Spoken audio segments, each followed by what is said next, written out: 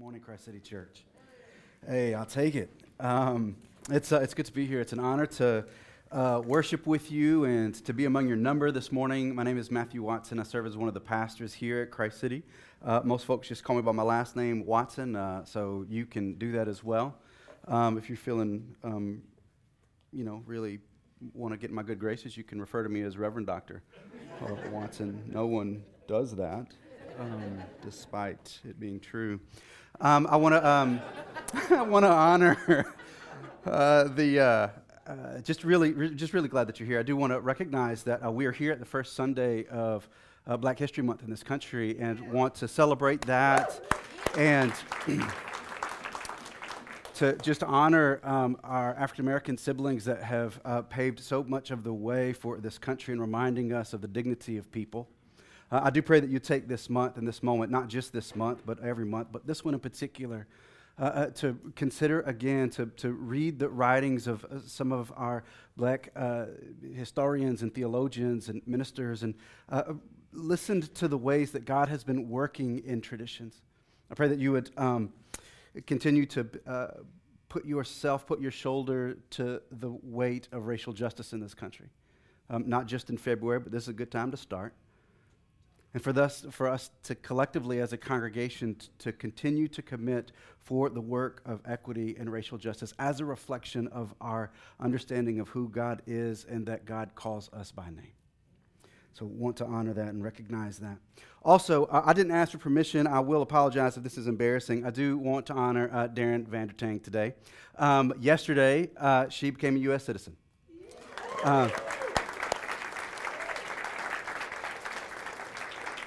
Her story is a remarkable one. For the past 50 years, she's been living in exile. I'll let her tell the story, but today she's got a country. That's no small thing. So, welcome. Have you ever been asked a question that was like so hard, you just didn't know how to answer it? Like you didn't know, not because the question was hard, but like the underlying, presuppositions, you're like, I just don't even know how to begin to answer that question. You ever, if somebody just walked up to you and said, hey, what does maroon smell like? And you're just like, what? Or hey, what time is high tide at the McDonald's on Barney Circle? You'd be like, bro, do you know how many dots are disconnected in that question? I don't even know, what are you talking about? Anybody? No, you're not feeling? Listen, look, I realize that those are kind of silly, nonsensical questions, and there can be, other questions that are a bit more straightforward, but that still don't fit. All right, so here's the thing. Years ago, my wife Lisa and I, we were living in Fresno, California, in the Central Valley, and we lived in a community house. It was like an intentional Christian community house in downtown Fresno. And then one year, one of our housemates got the idea that we should form an indoor soccer team. And joined the co-ed adults indoor soccer league with some of our neighbors that we were ministering to and ministering with, that they should join the team too. Now, the thing about our neighborhood, it was a largely Latino neighborhood with a significant population of immigrant farm workers. So our team ended up being made up of college students living in a Christian hippie commune and some of our neighbors who spent their days working in fields and driving farm trucks. And then you had me and Lisa. All right? Lisa had played exactly 0 days of soccer in her life at this point. I, however, had years of experience playing soccer, and by years I mean 2, because when I was 10, I played for the East Dallas Star Blazers, and we were really good. Now, our indoor soccer team, we actually were really good. We had some really good players, and we had just a good bit of fun playing together. And then one night, we're playing another team that was also good, but they were kind of rough. They were a little aggressive. And at one point, I believe Lisa, Reverend Lisa back here, got called for a yellow card because she ran 1,000 miles per hour into another person and didn't try to get the ball or nothing, just body checked her into the wall like we're playing hockey because it's indoor, so you got the walls. Just smashes this poor child. And, they're mad at us now, and Lisa's like, oh, sorry, God bless you.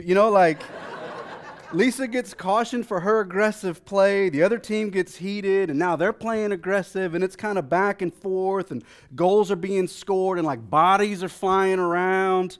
And then at one point, one of our players makes an amazing move on one of their players, who then gets really frustrated, and a fight breaks out. Benches clear. I'm bailing off the top into the thing like it's just a melee. And I'm out there and like pulling guys off the scrum, and I'm kind of like looking at Lisa because I need to make sure, even if a fight breaks out, better not touch my lady because I'm coming. I'm going to lay hands on you. Praise God. And I'm ducking and dodging, and I'm like defending the honor of our team in the middle of this fight. And finally, like, the ref's blowing his whistle, and he separates us, and he's like, "That's it, game over." Like, we're like, "No, we got like 20 minutes left." He goes, "No, you don't. You guys can't even play together." And like, he just ended the game.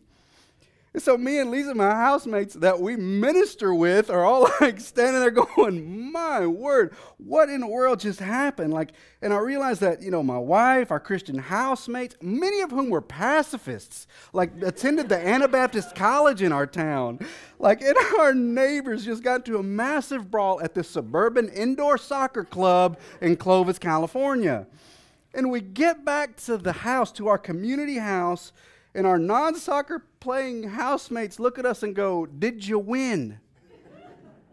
I was like, man, I didn't even know how to answer the question. I didn't know what to say. It was a normal question, I suppose, but it was so far removed from what had happened. I was like, yeah, we won. I don't know what to tell you. Have you ever been ask a question like that? I don't even... your question, maybe it's a fine one, but it's just so far removed from the reality of the situation.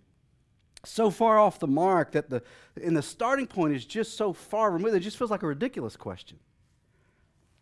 In today's passage, we encounter a group of people angling to trap Jesus in some gotcha question.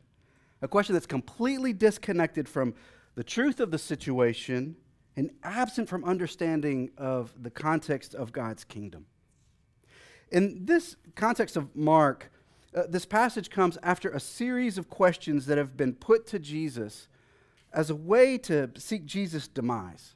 If we look back just for a minute, and just a few verses prior in Mark 11, the Sanhedrin, which was a group of religious leaders whose power centered in the temple in Jerusalem. The Sanhedrin, they come questioning Jesus' authority. And in the text in Mark 11, this group is referred to as the chief priests and the elders. That's how we know that it's referencing the Sanhedrin. That's how they're often referred to in Mark's gospel.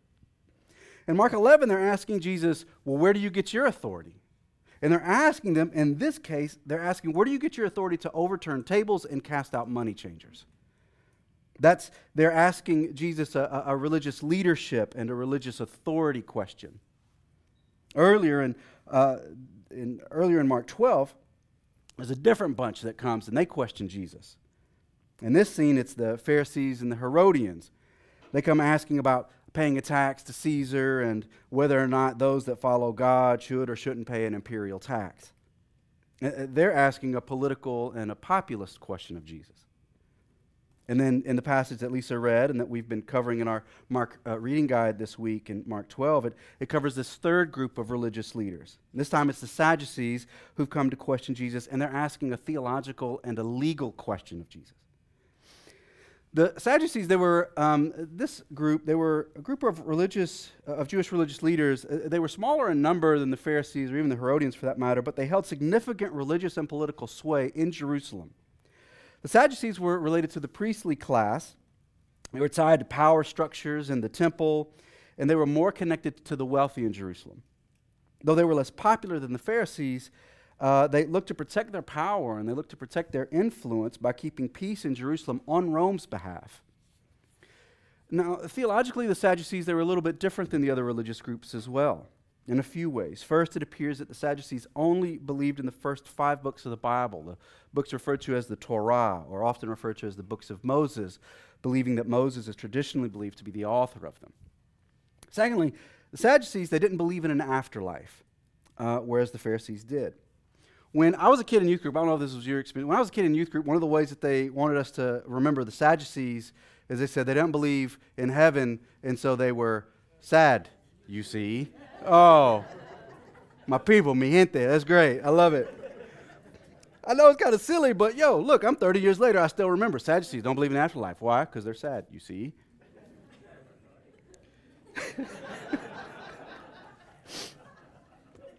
It's actually this last point that sort of tips the Sadducees' hand in this conversation with Jesus.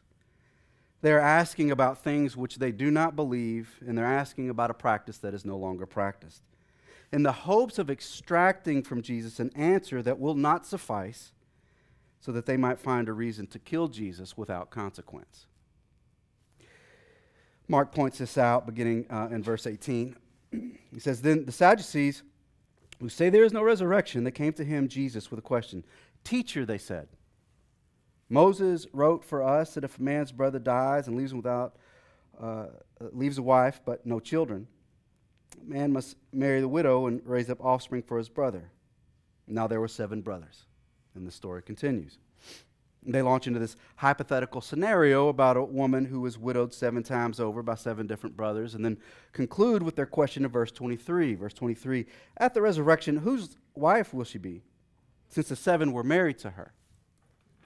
You see, in their hypothetical question, they are describing an older Jewish practice that's called Levirate law, or Levirate marriage. Levirate means husband's brother. And the law was initially instituted in the Old Testament by Moses. It was instituted in that day as a way to protect women from exploitation at that time, and to protect women particularly financially, and chiefly by protecting her property rights and her inheritance rights. Stories of Levirate marriage, they occur in the Old Testament in Genesis 38, in the tragic story of Judah and Tamar, and then redemptively in the story of Ruth.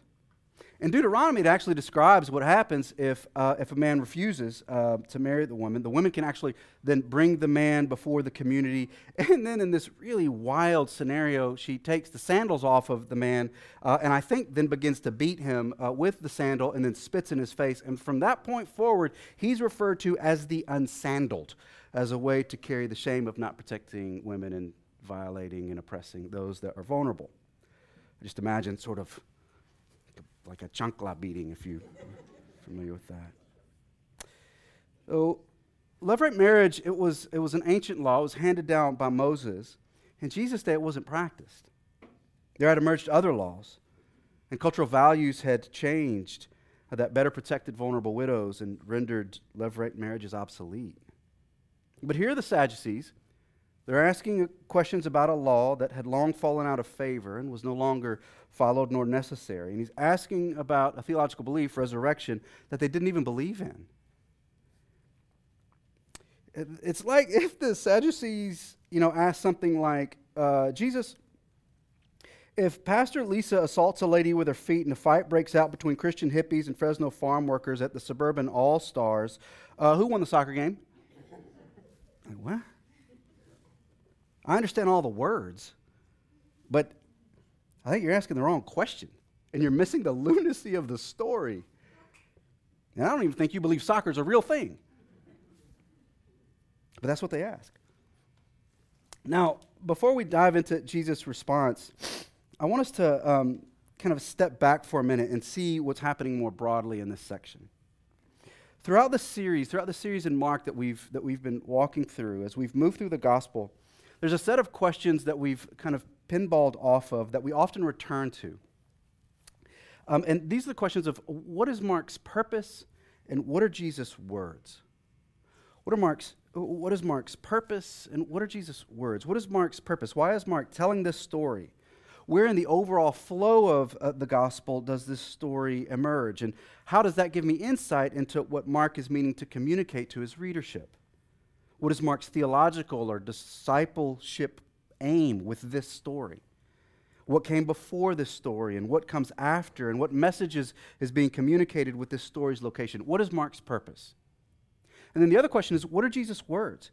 With each of these stories, we've had to wrestle with what Jesus is specifically saying, what Jesus is communicating to this particular audience that he's speaking to, and then what sense do we make as 21st century readers?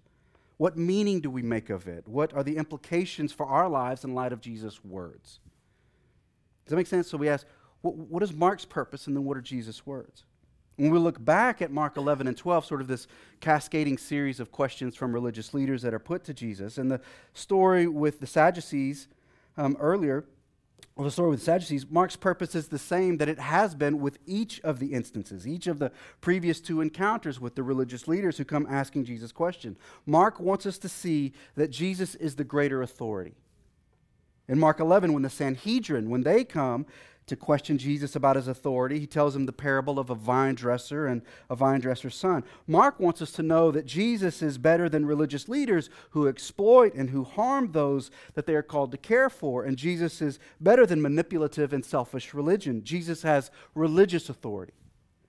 Jesus' words, well, the words are sharp to the Sanhedrin. He identifies himself as the son of the vineyard owner, and the Sanhedrin understand themselves as the wicked workers who seek their own gain. In earlier parts of Mark 12, when the Pharisees and Herodians, they come asking Jesus about taxes, Mark wants us to know that Jesus has authority even over Caesars, and all the world belongs to God. Jesus' words are brilliant and comforting. They remind us that all of us bear God's image, and it is upon our lives that God is inscribing his most beautiful words. In this section in Mark 12, the Sadducees come calling, and Mark wants to again illustrate that Jesus has authority over religious leaders, all of whom approach Jesus and call him teacher, by the way. But more importantly, Mark wants us to see that Jesus has authority not just over religion and religious leaders, and not just over rulers of the world, but that Jesus has authority over all of life and the life to come.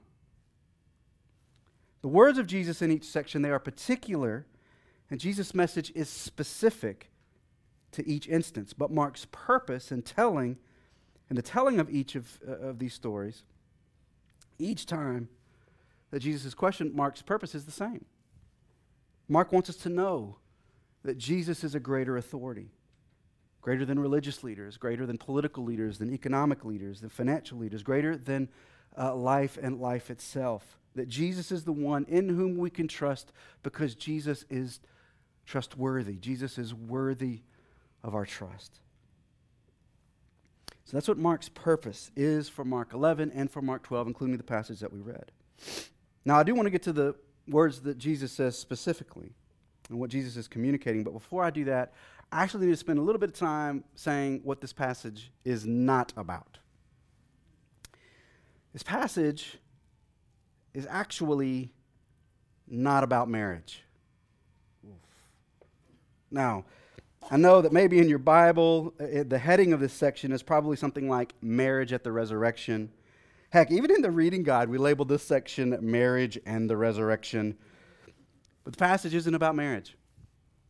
And I realize that that the whole setup of this passage is a question about marriage, and Jesus does make a single statement about marriage in verse 25. But the more that we actually make this passage about marriage, the more likely we will be to miss what Jesus is really wanting us to know. Christ City's always been a diverse church, been diverse racially, been diverse ethnically, diverse in our states and nations of origins, diverse in our backgrounds, diverse theologically, and diverse in our experiences of faith.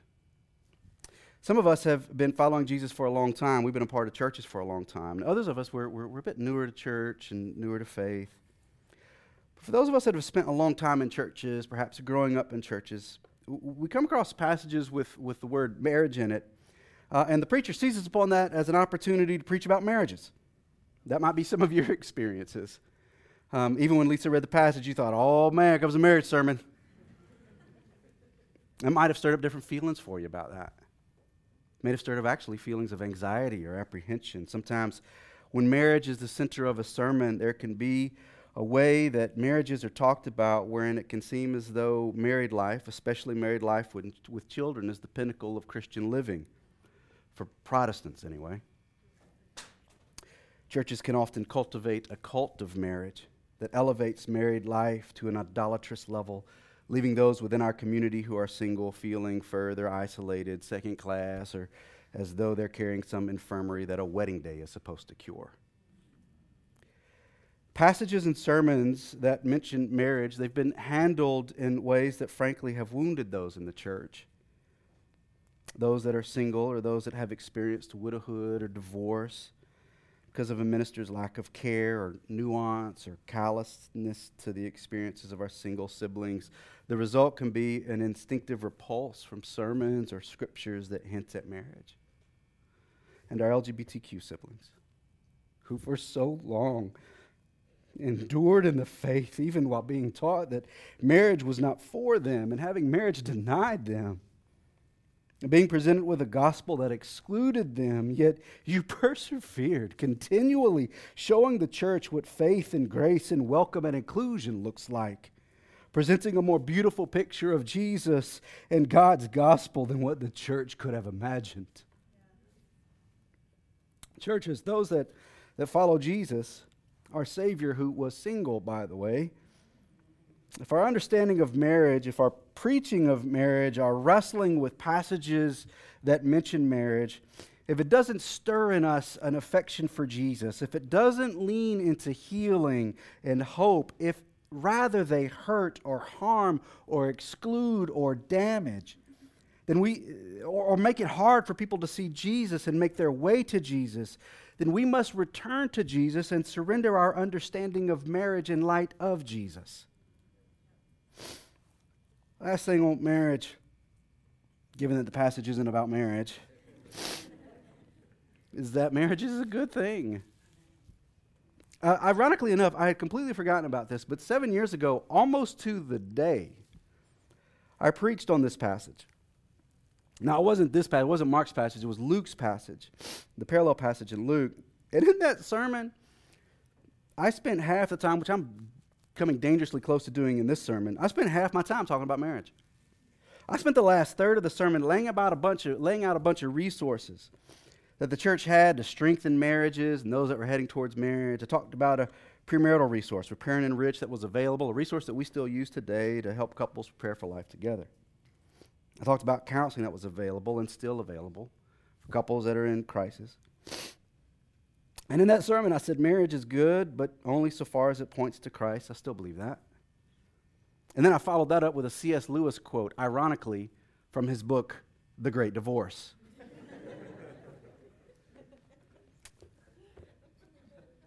Christ City, I do want us to be a church that helps foster strong marriages, for sure. Younger folks get married. I want to see strong young folk marriages. For those on the other side of pain and stepping towards new marriages, I want your marriage ahead to be strong and beautiful. I want us to see strong marriages. I want to see us see strong gay marriages. I want us to see strong marriages that point to healing and intimacy and love and the fullness of Christ.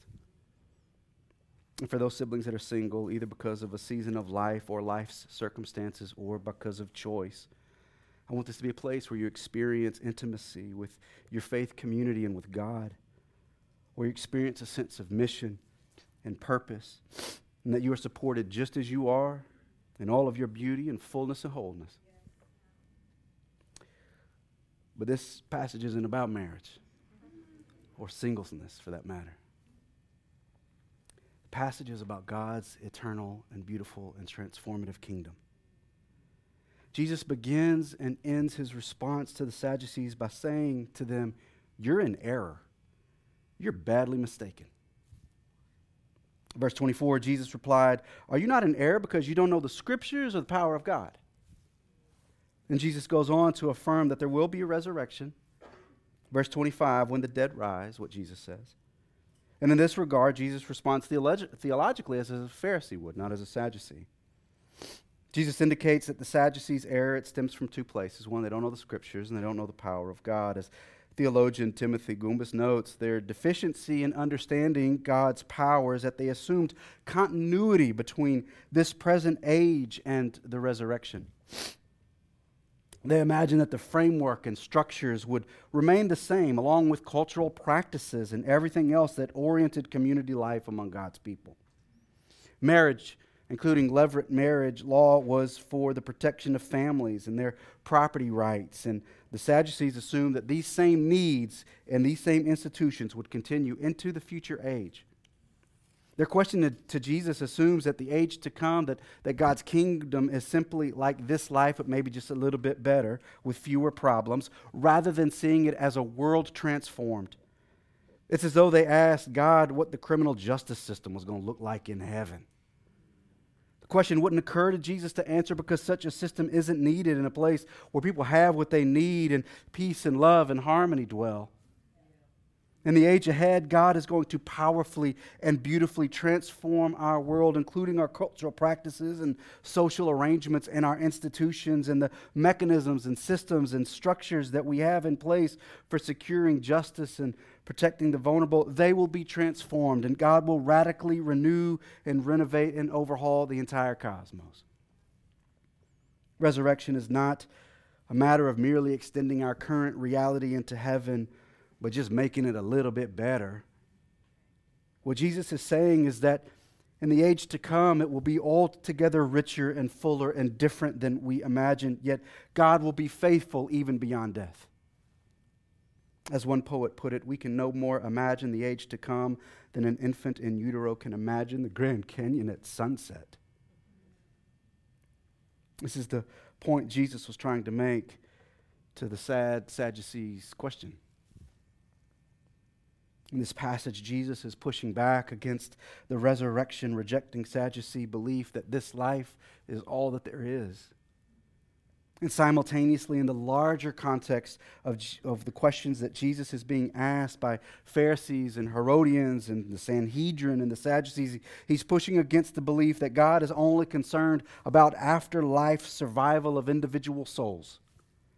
For Mark, God's redemptive work throughout history cannot be contained within the confines of life in this world, and yet God's redemptive work through history beyond religious leaders and Caesars reveals that God's salvific plan for history and history being made in the here and now. To not hold this broad and deep understanding of God's work in the world now and at all times is to be, in Jesus' words, to be badly mistaken. I don't know who won the soccer game. And it's not that that's unimportant. I probably did win. It's just that in light of the story, the importance of that fact fades. My hope in all of this is that we might catch a glimpse of the expansive nature of God's kingdom. A kingdom that, though unimaginable at times, is a source of hope and healing, and it calls us into a future where pain and sorrow cease. My hope is that image of the age to come, that the resurrection, the day when all is new and right, that it stirs in us a sense of awe and causes us to live tender lives today in light of God's love that is extended to us today and every day and into days without end. Let me pray for us.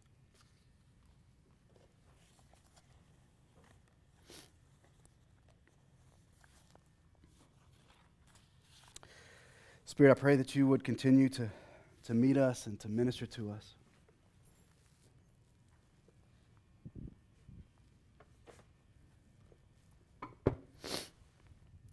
God, that you would heal things that have been wounded, even things that have been wounded in the church and in your name. But God, that you would stir in us a sense of the work and mission and purpose that you have for us in this moment, knowing that the ways that we labor for your kingdom, they point to the day when all things are new and right. That this day isn't all that there is. And that your inbreaking kingdom isn't only